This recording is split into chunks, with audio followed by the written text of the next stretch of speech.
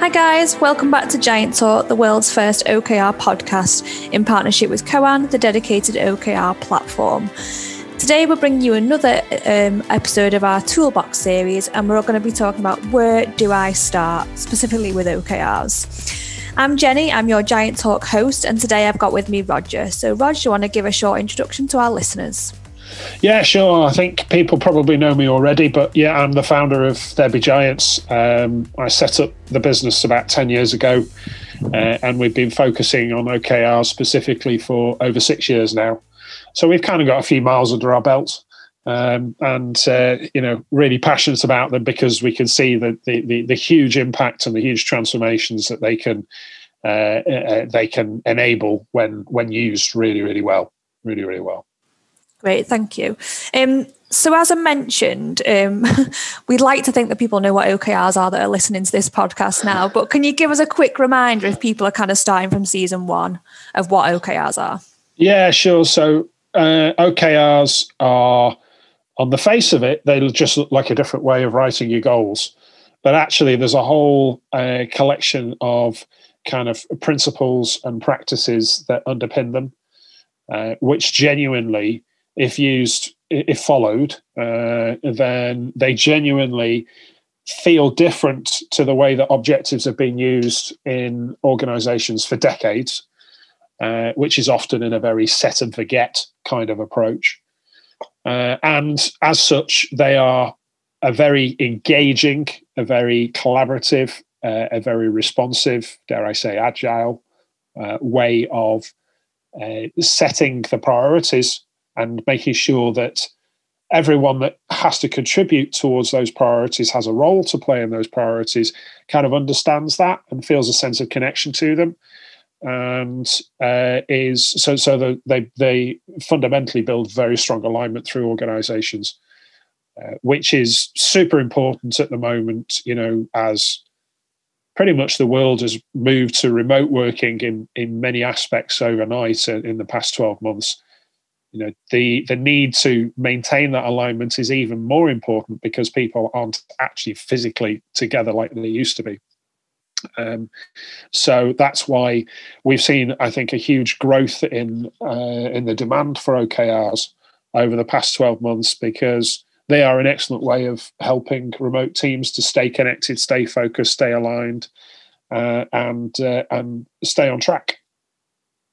Great, thank you. So if we've got listeners listening to this and they think, right, OKRs are for me and for my organisation, and they're probably feeling slightly overwhelmed about where do they start. So where should they start? Most people usually start by reading a book, which in itself is not a bad thing. And the book that most people turn to is Measure What Matters. And I've got a huge amount of time for Measure What Matters. I'd love to thank John personally, because he's raised the profile of OKRs more than anybody else has done. But with all due respect, it's not the Bible. And as I said, OKRs, as far as I look at it, are a collection of practices and principles. It's not a model. So therefore, it is not easy to say, I'm doing it right or I'm doing it wrong. And most people use Measure What Matters as a model and judge their practice by it to kind of sense whether they're doing it right or wrong. And my response to that is, it's not about doing it right or wrong in terms of the book. It's about doing it in the way that's right for your organization. And what we tend to find is that from working with one organization to another, there's probably about 80% of the approach that is similar. But then it's that final 20% which requires a bit of tweaking, a bit of tailoring, a bit of customization, which makes it really meaningful for that organization. And it's really important to nail that 20% because that's what makes it theirs. That's what makes it personal. And that's what makes it relevant to them. Koan is a purpose-built solution for managing your OKRs. Helps your team achieve their objectives and key results, helps them get aligned, and it helps them stay engaged. Shared spreadsheets simply don't scale when you're using OKRs properly, and you're not going to have a maximum impact with them. But with Koan, you can scale your OKRs right across your entire company, keeping your team super motivated and moving everybody in the right direction. Roger, what's one of your favourite features about Koan? So the thing that I really love about Koan, and have done ever since I first saw it, was how it really puts the conversation around OKRs at the heart of the system, and it really helps stimulate that, which obviously brings really good collaboration. You know, they've got this reflections feature which helps individuals really prepare for the team conversation which is going to come up, where the collaboration is going to take place. So that would definitely be the thing for me, which is the killer feature of the system. I suppose, like with most kind of elements in business, there's got to be a degree of kind of flex, I guess, like you're saying, it's about 20% around that, isn't it? So That's right. Great. So if we were to kind of give someone maybe a 5-step plan or a step plan to kind of start with OKRs, where would you go with that? So really good question. The first step I would suggest is to scope out a pilot. There are two ways of approaching this. You could go big bang. You could go across the entire organization, and for smaller organizations that perhaps have a higher capacity for absorbing sudden change, that might be the right thing to do. Okay, so I'm not completely ruling that out, but let's assume that we're talking about an organization that has at least a couple of hundred people in it. Maybe even a larger corporate like some of the ones that we work with. Their capacity for change is still high, but it might need a little bit more time. There's more people involved, there's more complexity, there's more convincing, there's more influencing that's needed. So in that scenario, I've come to find, and indeed our global research report that we published, the second one this year, has indicated that in larger organizations they have a tendency to go for a pilot first, and I think it does reflect the fact that you need a kind of a proof of concept, if you will, to convince the rest of the organization that this is something that's worth doing. And I think that's absolutely a sound business practice. Why wouldn't you? You'd do it with any other type of investment. However, I do see time and time again executive teams, C-level teams, kind of get hold of this new way of working, often after reading John's book, and think, oh, let's just OKR the hell out of the organization. Which I admire their drive and their determination. My recommendation in response to that is, that's great, but just be careful, because if you push it in and you get it wrong, then you actually burn quite a lot of goodwill, and your ability to kind of step things back and maybe try a different route then becomes limited. And I've actually seen OKR implementations, not ones that we've done, but ones that we've kind of come in and helped to kind of get back on track. We've seen them initially fail because that's what they've tried to do.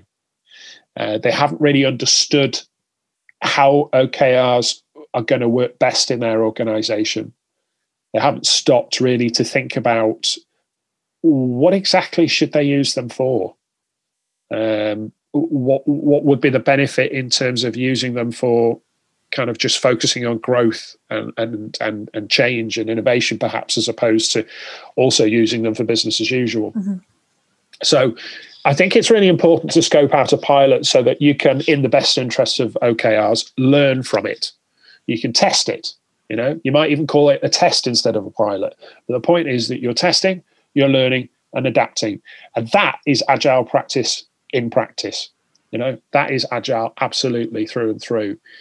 And it's also evidence of an organization which is prepared to learn, is prepared to grow from its learning as well, which is an absolute cornerstone of high performance. So, scope out a pilot. The second step I would suggest is, keep that pilot relatively confined in scope. So you actually only have a relatively small number of OKRs that you're working with to start off with, because you don't want to throw too much complexity at it. First of all, build up your experience. To be honest, we tend to find that it takes 3, 4, sometimes even 5 quarterly cycles for an organization to get really good at OKRs. So it's not something which I would say anyone should expect to crack and be absolutely 100% with right from the first cycle. Okay, it takes time. So start small, build up that knowledge, build up that practice, take that opportunity to learn and adapt in the next cycle from it. Okay, and as each cycle goes, just expand it out that little bit further. The third thing I would say is this is perhaps just before you start, you kick things off, and it's part of scoping out the pilot, really. But I think it's worth mentioning explicitly is agree the routines. I mentioned earlier that OKRs, in my view, are a collection of principles and practices. One of those practices is regular discussion, regular conversation, regular check-in. As I mentioned before, a lot of MBO activities over previous decades have been very much around setting objectives, and then often they don't get looked at until the end of the period. And those objectives have very little influence actually on the work that is then done throughout that period. For OKRs to have a really strong influence and be that sort of guiding light throughout the period, you need to have that regular check-in point. Whether it's at team level, whether it's at senior level, there needs to be that routine. And it's important to synchronize those so that you've got the team ones happening at a time where the data is captured, and that then rolls up to allow the senior teams to have their reviews. So it's that kind of synchronization of routines across the organization. And this is where, as well, having a good system in place really helps with that, because it helps to make the routines slick, easy to do. It's good if you can integrate OKRs with existing routines as well, rather than layering new ones on top. So if a team, for instance, has a regular meeting that they do every week or every 2 weeks, could OKRs be integrated into that rather than having to create a new OKR meeting? You've got much better chance of the change actually sticking if you can integrate it with what's there already.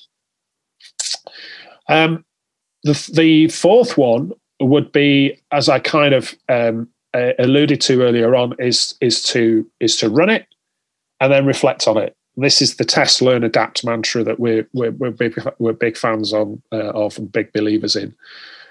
You shouldn't expect to get it right first time. You should expect some things to go wrong. If things don't go wrong somewhere, I would say you're probably not trying hard enough. You're probably not trying hard enough. Because I would expect you to be taking some risks and trying new things, and new things don't always work. And it's that experimentation, obviously, so long as you're not experimenting with the future of the business, of course, but it's that kind of controlled, sensible risk taking, which is what leads to really, really insightful learning, and therefore significant improvement with the next cycle, the next iteration, which is the final stage. Whatever comes out of that reflection at the end of the pilot, for argument's sake, that you really do make sure that you've captured those learning points and that you make those modifications for the next cycle. Even if it's just a small, few tweaks here and there, the important thing is that you're constantly iterating and constantly improving. And then this should never stop. Once you get OKRs in place and they are officially launched, as opposed to just being in pilot stage, you should continue to reflect on how they're running as a process for you as a business, because there is this principle of system decay. And that is, if you don't continually invest in a system and update it, then over time it starts to lose relevance and decrease in the value that it provides and the benefit you gain from it. And OKRs are an organizational system. and they are no exception. So it's about just checking in and making sure that the way that you're using them is still delivering that value that you are looking for from them, and that is something, like I say, that should never stop. Great, thanks for that, Rog. Really fascinating discussion, that one. So I think we've given people a brief overview of where they can get started with OKRs and probably whetted the appetite for quite a few of our listeners. So if you are one of those listeners that's thinking, right, I want to find out more, we've got lots of resources and tools on the There Be Giants website. Just head to therebegiants.com. And you can also obviously reach out to us if you've got any specific questions via email at growth@therebegiants.com. Next time in the Toolbox series, we'll be talking about crafting awesome OKRs. So join us then, and thanks for listening.